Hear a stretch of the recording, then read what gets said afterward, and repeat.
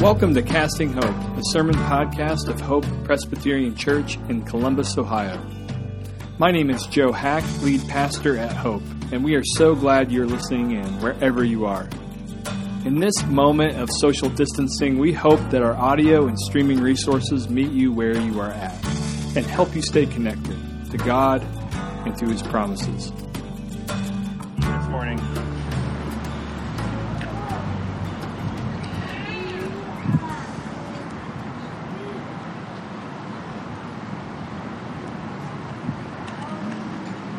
So if this is not a short sermon, I have no excuse because this is the shortest psalm in our Bible. And it's the clearest example of what is called a psalm of praise. See, there are various categories of psalms. There's psalms of lament. There's protest psalms against God. There's thanksgiving psalms.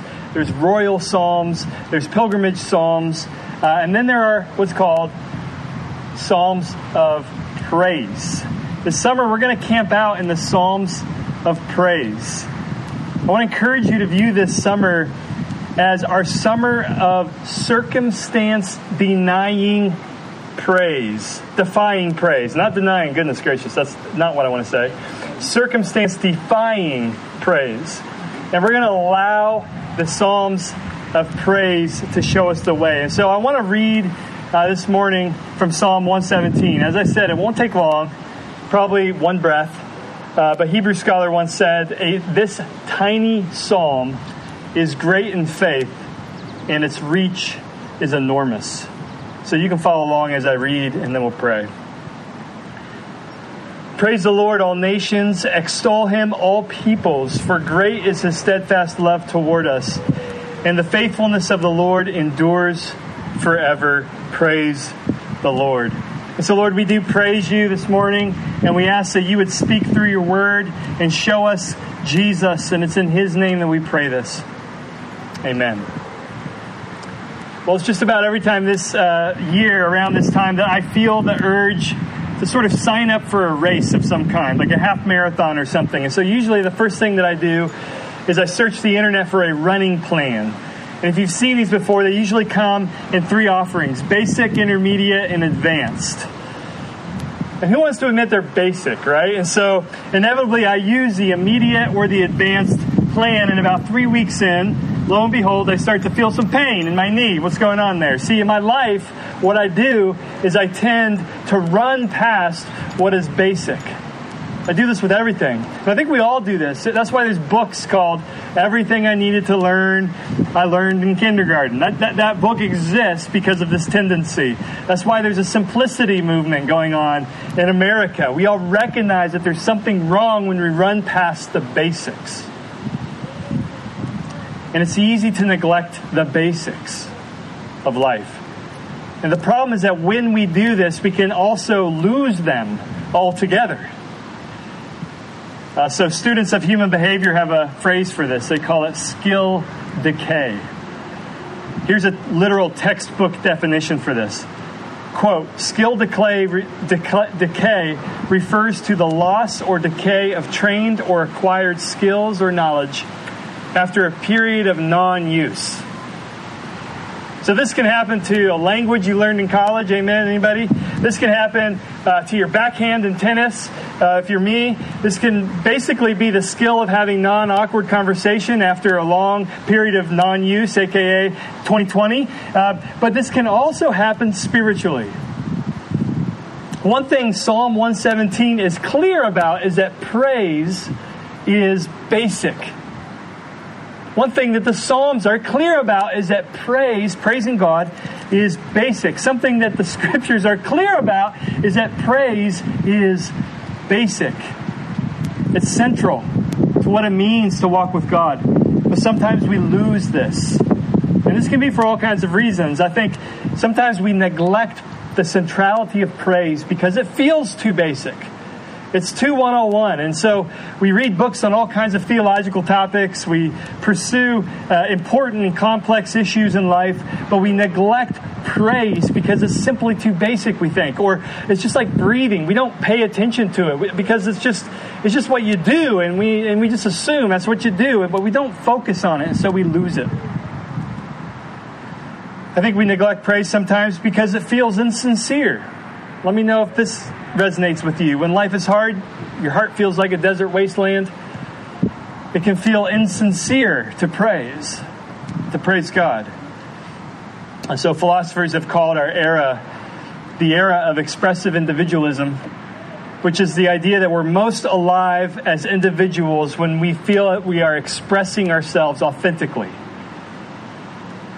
And so this sort of idea that we're this water that we're swimming in will just inform us, often by default, and we don't check it, that if we don't feel like praise, then we're not going to praise. I think another reason we could neglect praise is because it feels desperate. Now, what do I mean by that?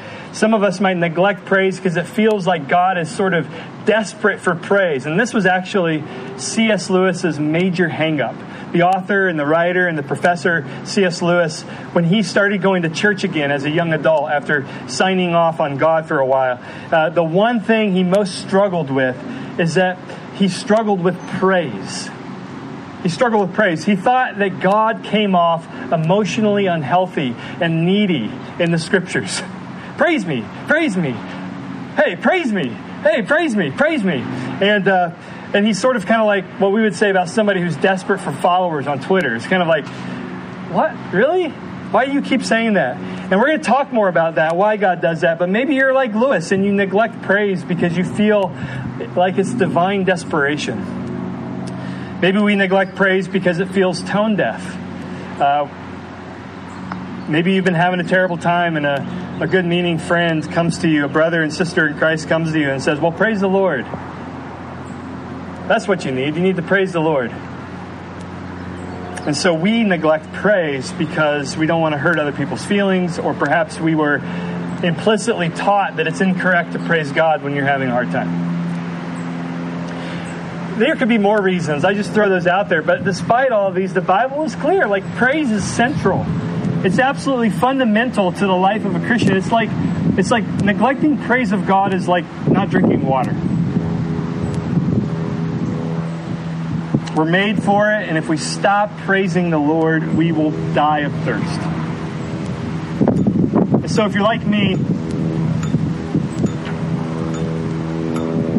we need to recover the centrality of praise in the Christian life, in our life. This past year, I don't know, may have pushed praise to the margin of your life.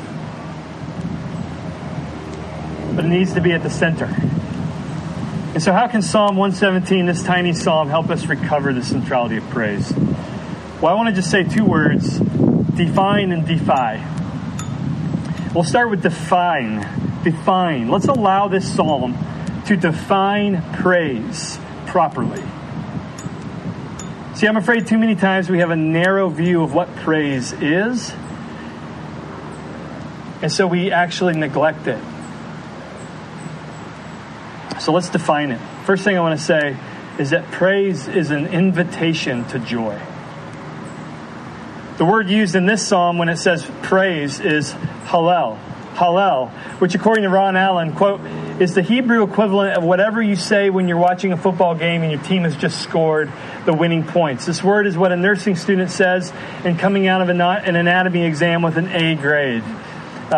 This is the word of any experience calling for excited boasting or joyful expression. Hallel. And this actually helps with C.S. Lewis's observation, his objection to praise. Remember, when he became a Christian, he hated praise and he hated psalms like this. He struggled with them because God seemed needy in them. But when he realized that human praise is actually human joy, it changed his mind and his heart. See, here's the thing. Humans are praising all the time. They praise things they find lovely. I praise certain albums. You can come to me afterwards. I'll tell you what those are. Because they bring me joy. I praise certain athletes because they bring me joy when they're on the field.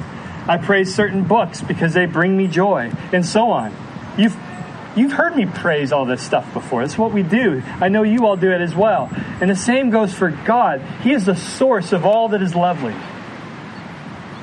And so when we see that, when our hearts are, in other words, unlocked to actually see His beauty, then what happens? We praise. We have joy. So imagine you and your friends are driving past the Grand Canyon. Something I've never seen. I've seen glorious things, but I picked the Grand Canyon. And you're on your phone scrolling Twitter. Right when you're looking at Grand Canyon. Or you're playing like Fortnite or something on your phone. And salvation, okay, is like God taking your eyes off your phone and onto the Grand Canyon. That's salvation in a way. He's unlocking your eyes and your heart to see His beauty. He's not needy. He's gracious. When God tells us to praise Him, He's not being needy. He's basically inviting us into true joy when our hearts are so stubbornly satisfied with lesser joys. It's a grace. And so praise is an invitation to joy. Number 2, praise is an invitation to mission. See, notice in the first verse that this psalm invites all nations to praise and all peoples. That word there is all tribes. We see this in Revelation later, Revelation 7. We preached on this a couple weeks ago. In other words, the nations, the Gentiles, those that aren't Israelites, become the us in verse 2. For great is His steadfast love towards us. The they become us. How?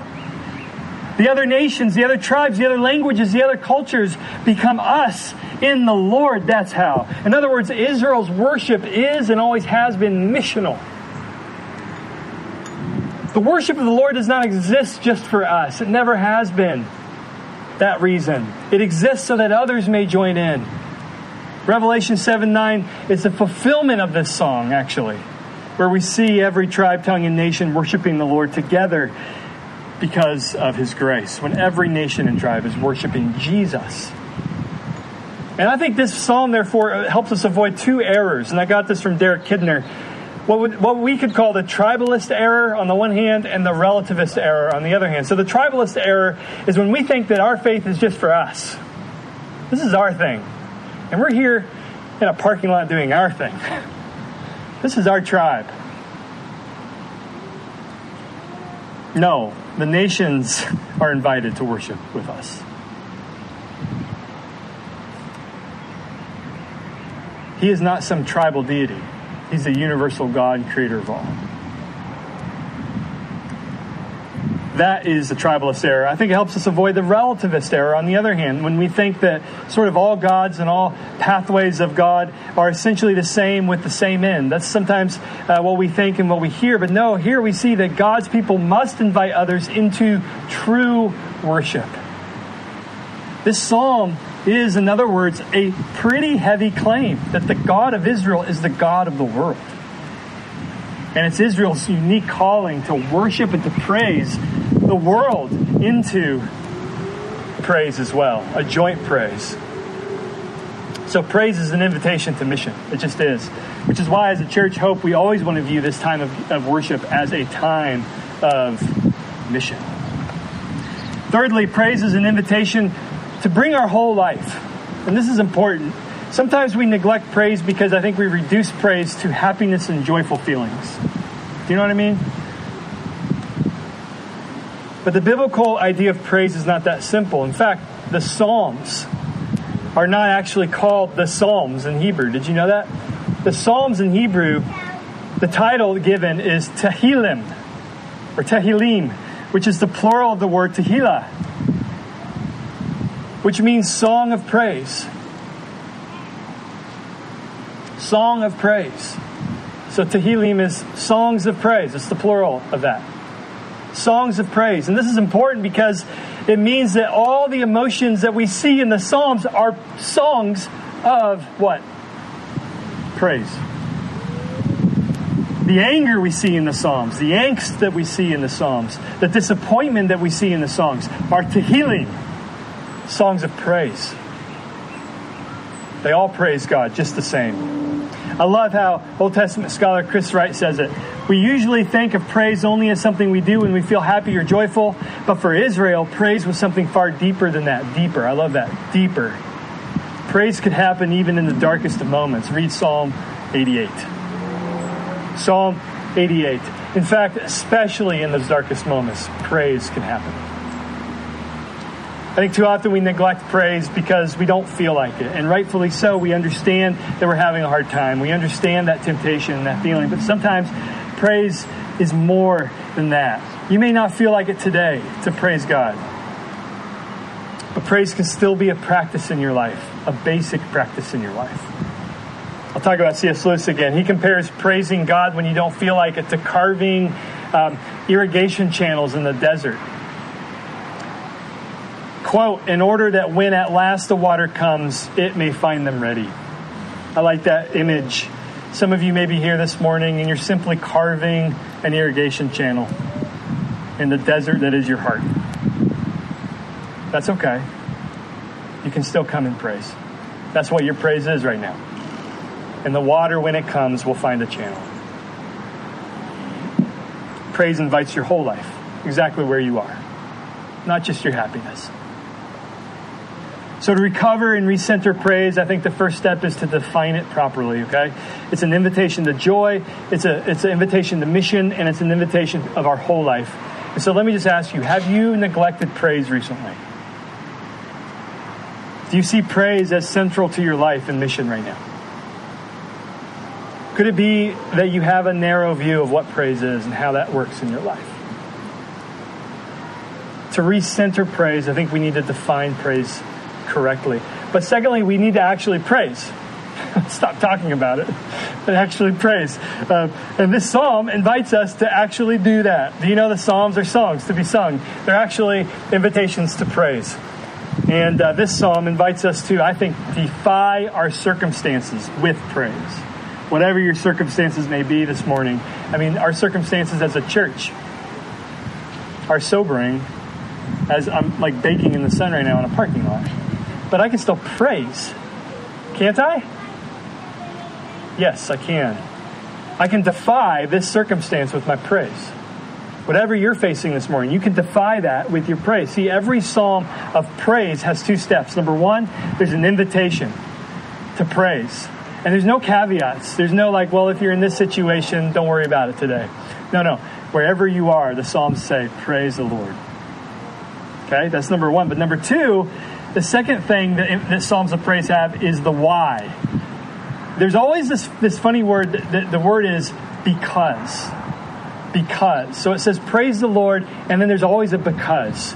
And then underneath that are reasons about our praise, why we can praise. And usually it has to do with God's actions or God's attributes. So if you want to know what this sermon series will be like this summer, we're going to say praise the Lord every Sunday. Spoiler alert. But the reason why we're going to say praise the Lord every Sunday will change, and it'll be anchored in God's attributes and God's actions. It'll be a very God-centered summer. And as we'll see, the why is the beauty. It's the beauty. And in verse 2, we're given the reason to praise God. It says, His great steadfast love and His enduring faithfulness. Do you see that in verse 2? This is kind of saying the same thing in two different ways, which the Hebrew poets loved to do, by the way. If you're going to understand Hebrew poetry at all, which you should if you're reading your Bible, because you come against it a lot. It doesn't go with rhymes. It doesn't sort of rhyme words. It does it's called like thought rhyming, basically, or thought connecting. And so you have one line and then you have another line, and those lines interact with each other in beautiful ways. It's called parallelism. And that's what we see here. We see the same thing being said in two different ways.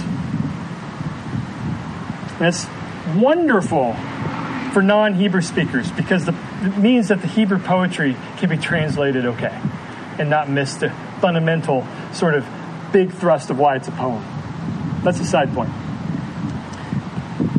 I want to call these two things God's prevailing hesed and God's evergreen emet, because that's the Hebrew words there. Hesed, which you've heard me talk about a lot. It sounds like I'm clearing my throat very often when I say this word. And then emet, which is the word for faithfulness here, or truth. These two resources are ours, and they will enable us to defy our circumstances with praise, okay? His hesed is greater than your circumstances, number one. His hesed, according to verse 2, is great, and that word here is actually prevails, which one scholar says is a, quote, vigorous, formidable word, used of the stronger side in a battle. So think Ohio State versus Michigan in the past few years. And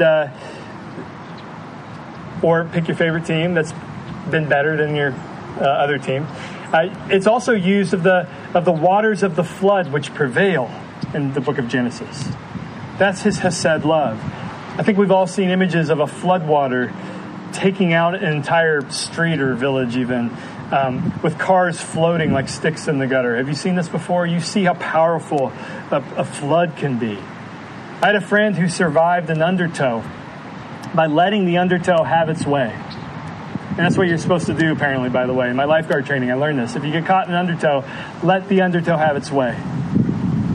Even if you're miles out from shore, just let it have its way. It's stronger than you. You won't win. You won't win. The undertow wins. And that's what the psalmist is saying about God's hesed love. It wins. It prevails. I don't care what your circumstances are. His unfailing love is better and heavier and weightier, more prevailing. It wins. It wins. Your sin doesn't win.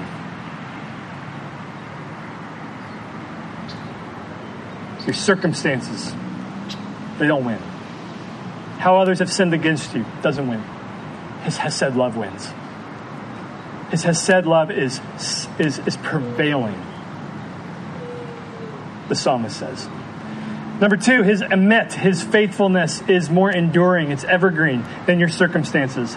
This word faithfulness, emet, means God's true to his wordness. And here we sing that his true to his wordness is eternal. It's evergreen. It's going to outlast everything in your life right now.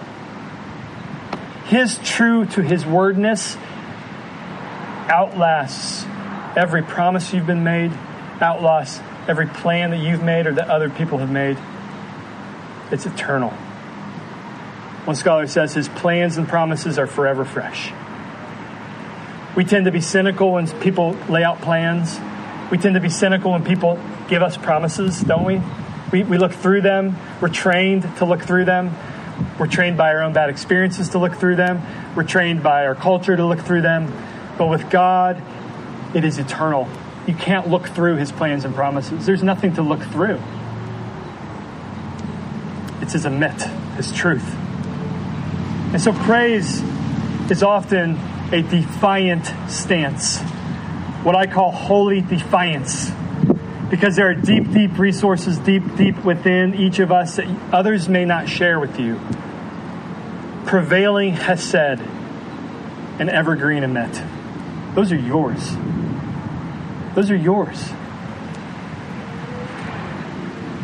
When hiking up Yosemite's famous Half Dome a couple summers ago, many people were turning back, and the reason they were turning back was not because of lack of strength, but because, frankly, lack of water. They brought bottles of water, but they were empty, and they didn't have the filtration necessary to sort of keep drinking water and to tap into the many, many rivers that were flowing beside them. So they turned back. But those who had filtration had unending supply. It's all of us in Christ. That's what I want to say. Because we have Christ in us. You know, He is the fulfillment of this psalm. He brings the nations together. He is the yes to all of God's promises. His faithfulness is eternal. When He speaks, what happens? You've seen the Gospels, what happens? When he says, get up, what happens? The person who could not get up gets up. Why? The word of Jesus is true. And we have that. That's our resource. And so we can offer up defiant praise in the midst of our circumstances. When others are unfaithful, unloving, unconcerned, you praise Jesus because of his hesed, faithfulness. When others are untrue, unreliable, you praise Jesus because of his emet. This is godly defiance. We're defying our circumstances and our enemy with praise. So, Lord, would you make this a season of praise for us, a season of defiant praise?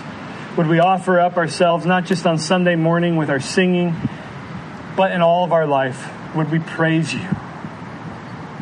Would we give you our hallel? Would we give you our shout of acclamation? Because what you are doesn't change. Lord, some of us are just digging irrigation ditches, and that's okay. Lord, would you draw near to them in a special way as they're patient with you, as so many saints before them have been. We praise you. May our thoughts even now in this time of worship be praise. And it's in Jesus' name we pray this. Amen. Thanks for tuning in. For more information about our church and for more resources like this, visit our website at hopechurchcolumbus.org.